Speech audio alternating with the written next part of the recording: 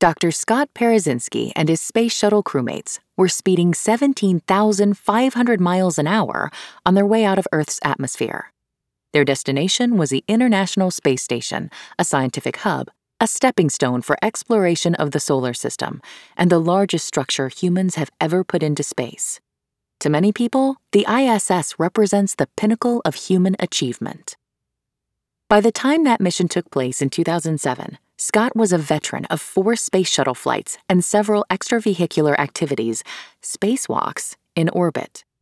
After retiring from NASA, he became the first person to have both flown in space and climbed to the summit of Mount Everest. This is a person who is comfortable with risk, but this mission carried an additional burden of significance.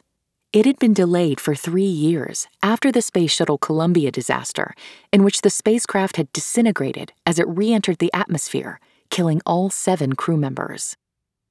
Yet for Scott and his team, the mission was worth the potential danger.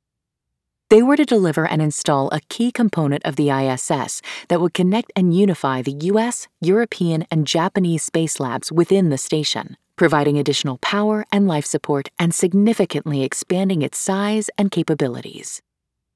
After a week of new installations and routine repairs, things took an unexpected turn. Scott and a fellow crew member had just installed 2 huge power-generating solar cell panels. When the panels were opened and extended for the first time, a guide wire snagged, causing 2 large tears in them. That was a serious problem, because the damage prevented the panels from expanding fully and generating enough energy to do their job. For Scott to repair the torn solar cells, the team had to jury-rig an exceptionally long tether that would attach Scott to the end of a boom and then connect him, by his feet, to the end of the ISS's robotic arm. Dangling from the boom, it took him 45 minutes to move 90 feet along the wing and reach the damaged panels. His skills as a surgeon were crucial as he painstakingly cut the snagged wire and installed stabilizers to reinforce the structure. After 7 nail-biting hours, the mission was a success. The crew on the ISS and the team back on Earth erupted into cheers as the repaired panels successfully expanded to their full length. A photograph of Scott seeming to fly above the glowing orange solar wing is an iconic image of intrepid exploration in space. His achievement is said to have inspired the death-defying spacecraft repair depicted in the movie Gravity. Almost 8 years after his celebrated feat, I had the immense pleasure of speaking with Scott on the stage of the Rubin Museum of Art's Brainwave program in New York City. Tall, blonde, and rugged, he looks like a circa 1950s American hero. He has the manners of one, too, with his easy smile and sincere humility.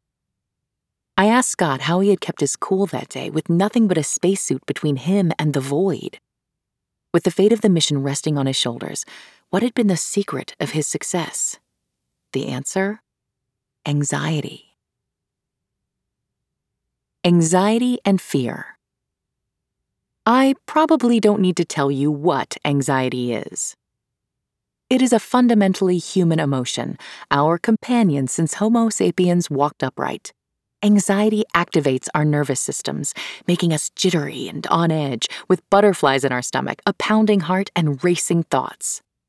The word, derived from the Latin and ancient Greek words for to choke, painfully constricted, and uneasy, suggests that it is both unpleasant and a combination of the physical and emotional. A lump in our throat, our body paralyzed with fear, our mind frozen with indecision. It wasn't until the 17th century that the word was commonly used in English to describe the range of thoughts and feelings we recognize today as anxiety. Worry, dread, angst, and nervousness about situations with an uncertain outcome. Often, you know why you are anxious. Your doctor calls, telling you she wants to schedule a biopsy. You are about to step out on stage to give a career-making speech before a crowd of 500 strangers. You open a letter from the IRS informing you that it is auditing your tax return.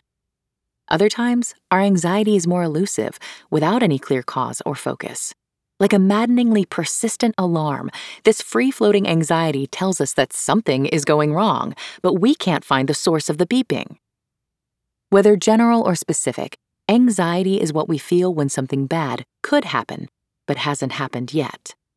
It has two key ingredients: bodily sensations, unease, tension, agitation, and thoughts, apprehension, dread, worry that danger might be around the corner.